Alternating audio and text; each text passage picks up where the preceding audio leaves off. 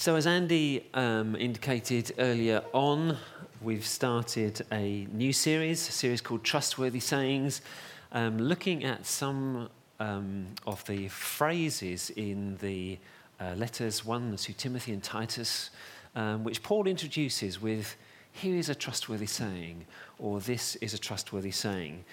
Things that he wanted to impress upon Timothy and Titus for themselves individually, but also for their congregations. Things that Paul wanted the congregations to know they could depend on. That's what this series is about. We've got this image of a lighthouse, and before they were used as warnings of treacherous rocks along the coastline, lighthouses were just used to steer ships into port. They were a signal to the ship's captain that this was the right way to go, to take your ship into port. And I think that's a helpful analogy for us, because we can think of these trustworthy sayings that we're going through as helpful pointers to the right way to get to know God and to grow in faith. Today's trustworthy saying comes from 1 Timothy 4. We're going to read the first 10 verses of that chapter, which I believe is found on page 1193 in your church Bible if you'd like to follow, but it will also be on the screen. 1 Timothy chapter 4. The Spirit clearly says that in later times some will abandon the faith and follow deceiving spirits and things taught by demons. Such teachings come through hypocritical liars whose consciences have been seared as with a hot iron.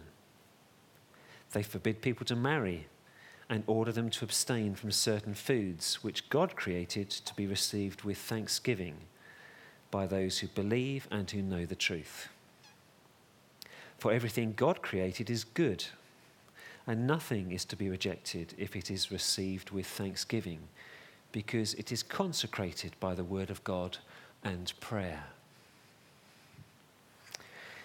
If you point these things out to the brothers and sisters, you will be a good minister of Christ Jesus, nourished on the truths of the faith and of the good teaching that you have followed. Have nothing to do with godless myths and old wives' tales, rather train yourself to be godly. For physical training is of some value, but godliness has value for all things, holding promise for both the present life and the life to come. This is a trustworthy saying that deserves full acceptance.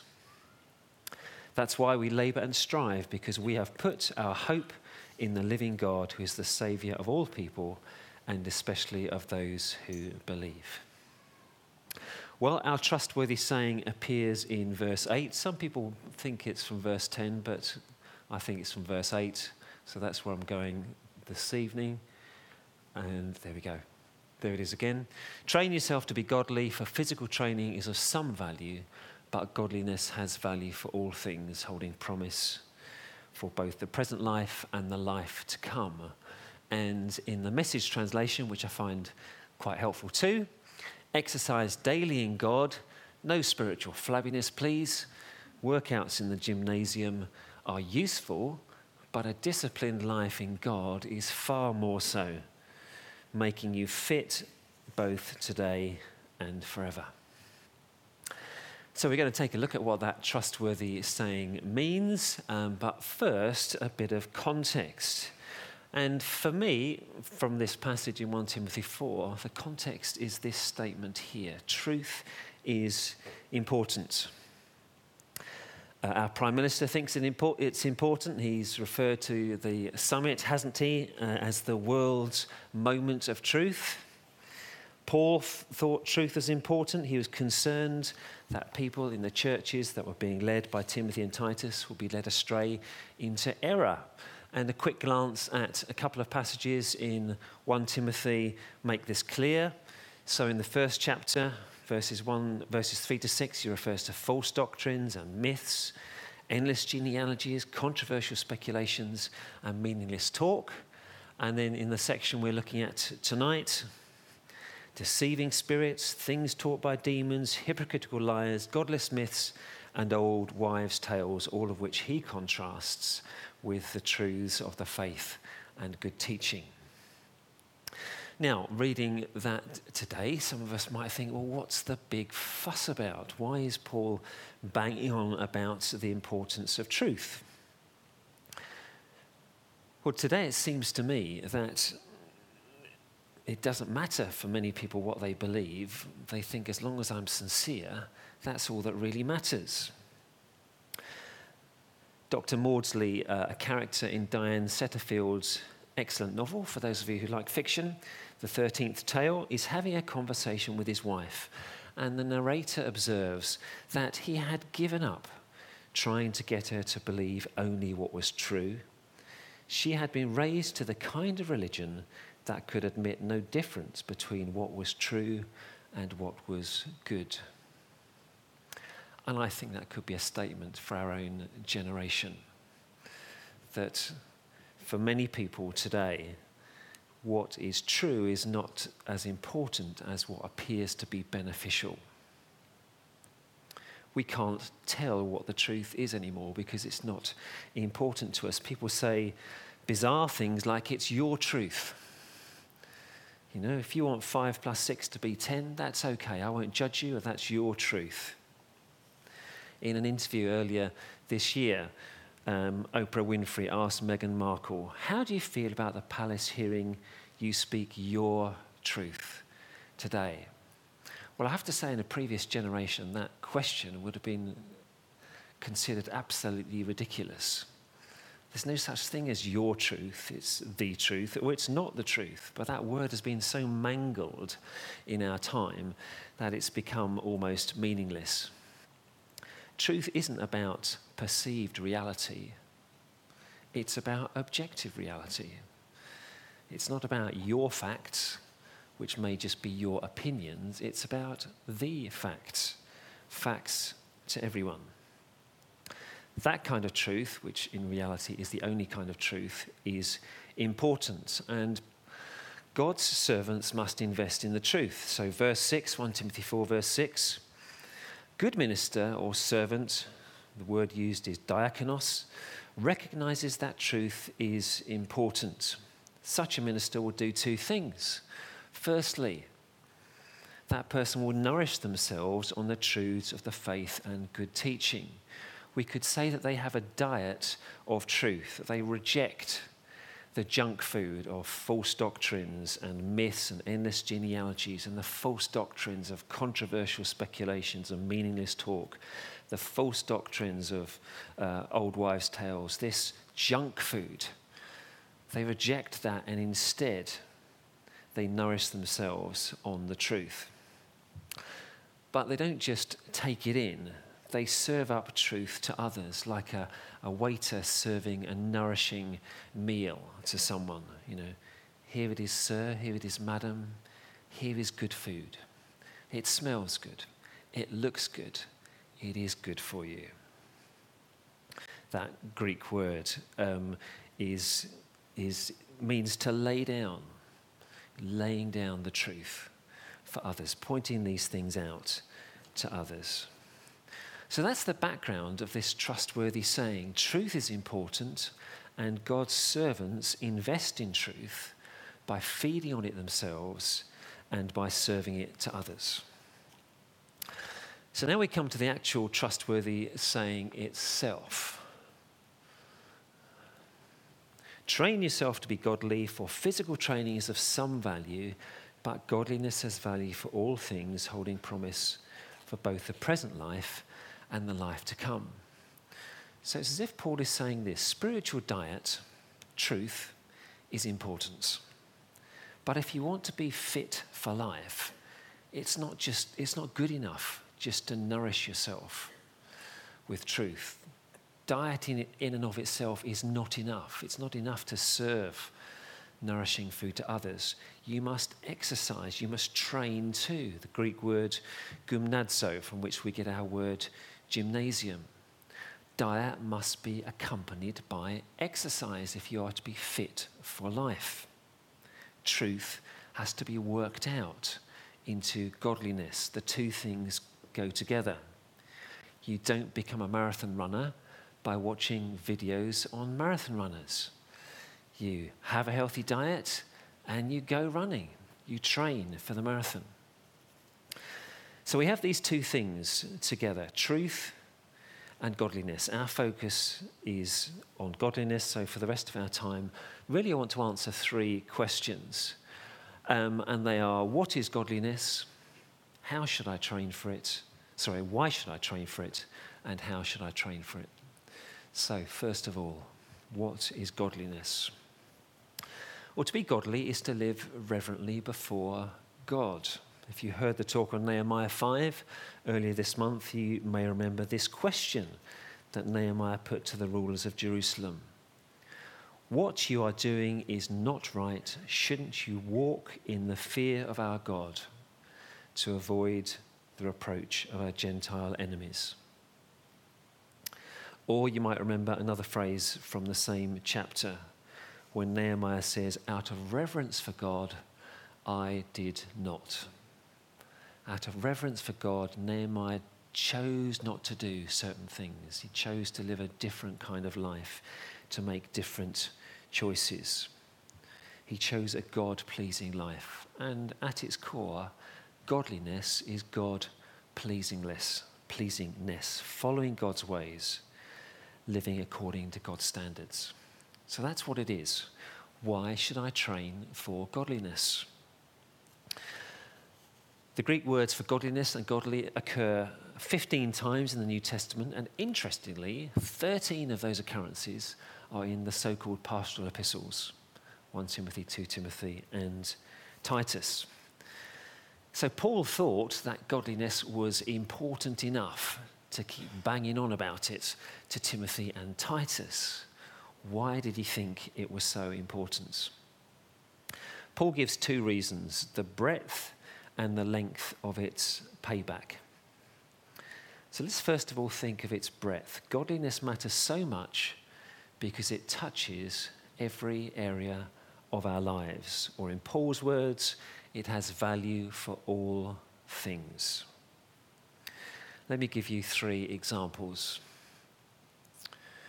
So firstly, relationships.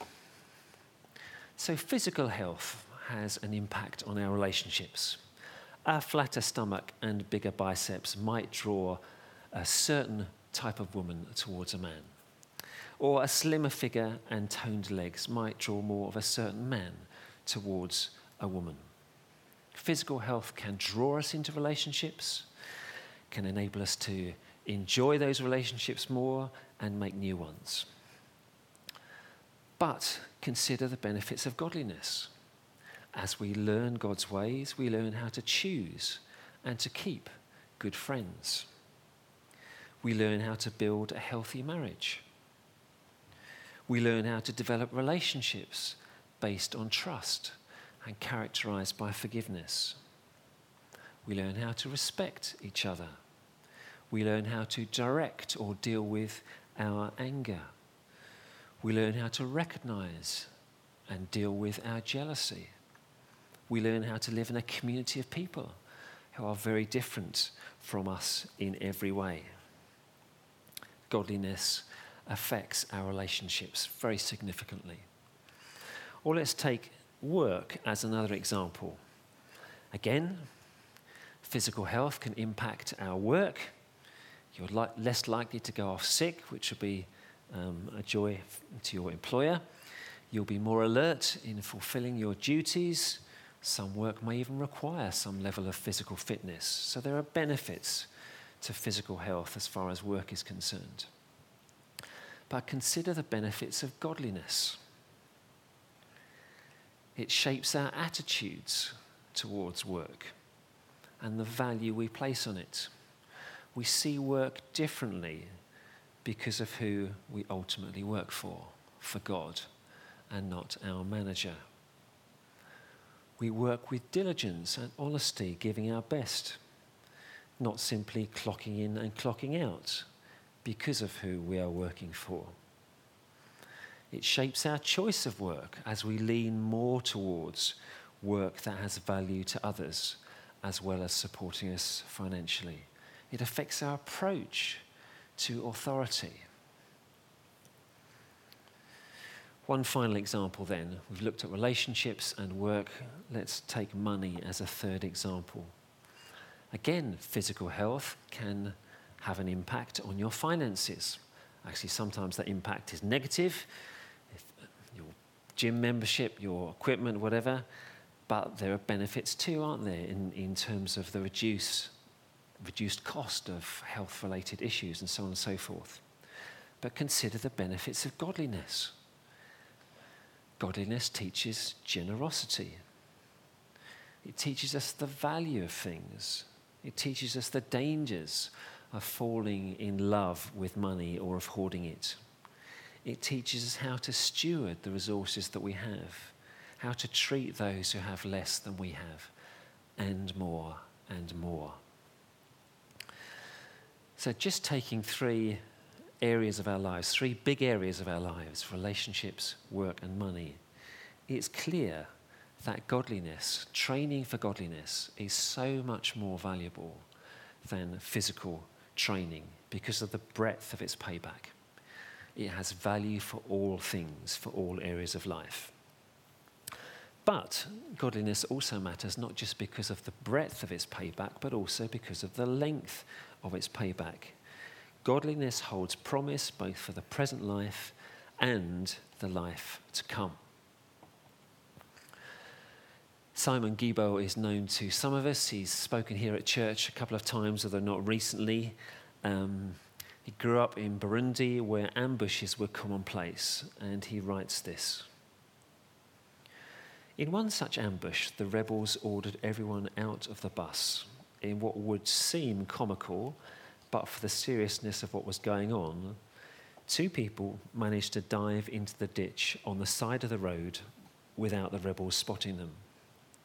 One was a huge middle-aged lady, the other lying face to face. On top of her, in a seemingly highly compromising position, was a pastor. As the rebels lined up the passengers and shot them one by one in the head, the pastor whispered to the lady, "You need to receive Jesus into your heart right now, because we're going to die and you need to know where you're going."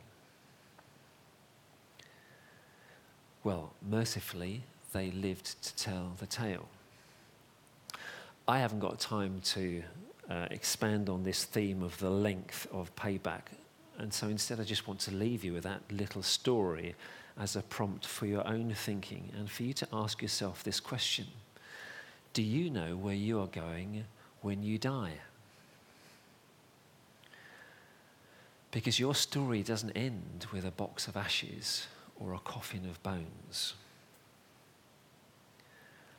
And those who've put their trust in Christ know that godliness holds promise not just for this life, this present life, but also for the life to come.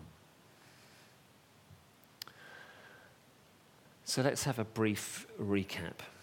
We've said that godliness is God-pleasingness, following God's ways, living according to his standards. We've said that we should train for godliness because of the breadth and length of its payback. Together, we've said that with truth, this combination of truth as our diet and godliness as our practice, we can be fit for life, our life on earth and our life to come. The remaining question is how? How do we train for godliness? And it seems to me that Paul doesn't spell it out. Maybe he thinks it's too obvious to spell out. So I used my imagination a little, and I want you to use yours now. I want us to time travel back to the 1st century, and you're standing on the outside of a dusty training area watching athletes go through various routines as they prepare for the next games, which were very popular throughout the Greco-Roman world at that time. And you signal for one of the athletes to come over. And at this point, ladies, you may need to avert your eyes as he puts some basic covering over his naked body. But he puts some cloth around himself and he approaches you and you're face to face and you ask him, "How do you train?" And he says, well, I've got a plan. I've got a schedule that's going to get me to the games in tip-top shape. He says I've got to be disciplined in keeping my plan because it's hard work and I have to make some choices.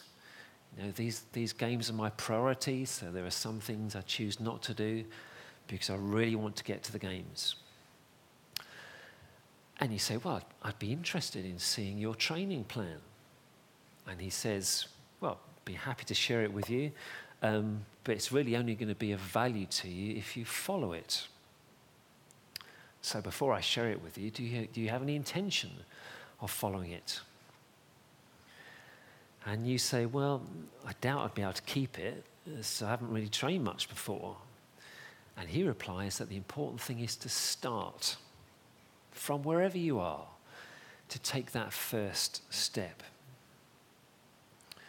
And you thank him for his help, and he's turning to go away, and he says, one more thing, he says, don't forget rest and sleep. They're just as important as exercise. And then he walks back into the training area.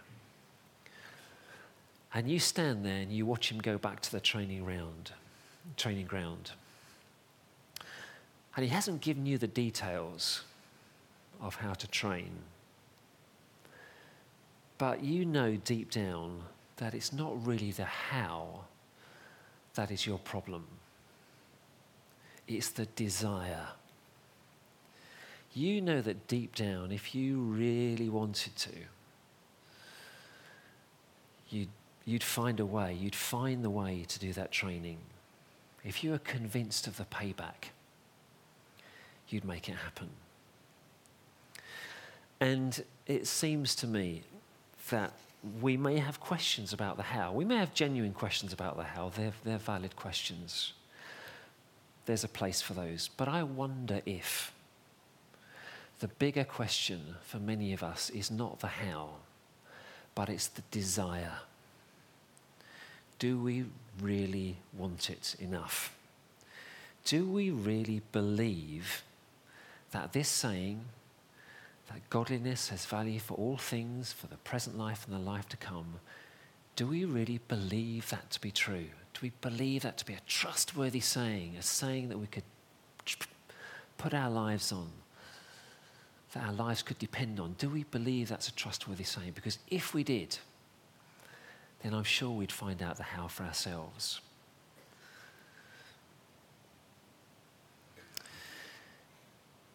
Godliness has value for all things, holding promise for both the present life and the life to come. Let's take a moment to pray. Let's pray that phrase in a little bit for ourselves, and then I'll ask Rob to come and lead us in a couple of songs to close. So just in the quietness for a moment, just ask yourself honestly before God, do I really believe that this is a saying that I can trust? Godliness has value for all things, holding promise for both the present life and the life to come. Do I really believe it? Let's just be honest with God for a moment.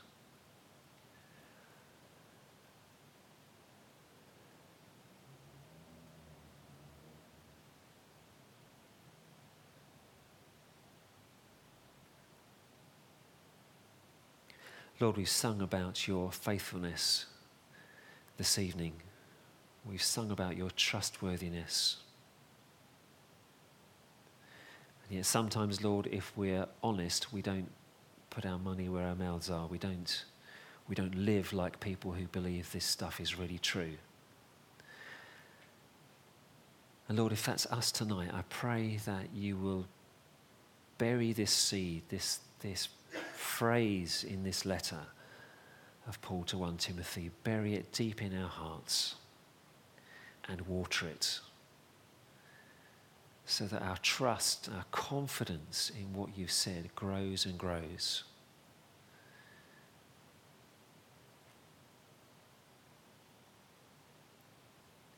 Lord, give us a heart to trust you and to trust your word, to trust that this is a word for us today.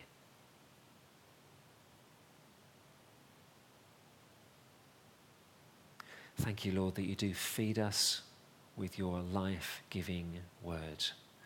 Lord, help us to take that next step and to translate that spiritual food that we find in your word into action and to train for godliness.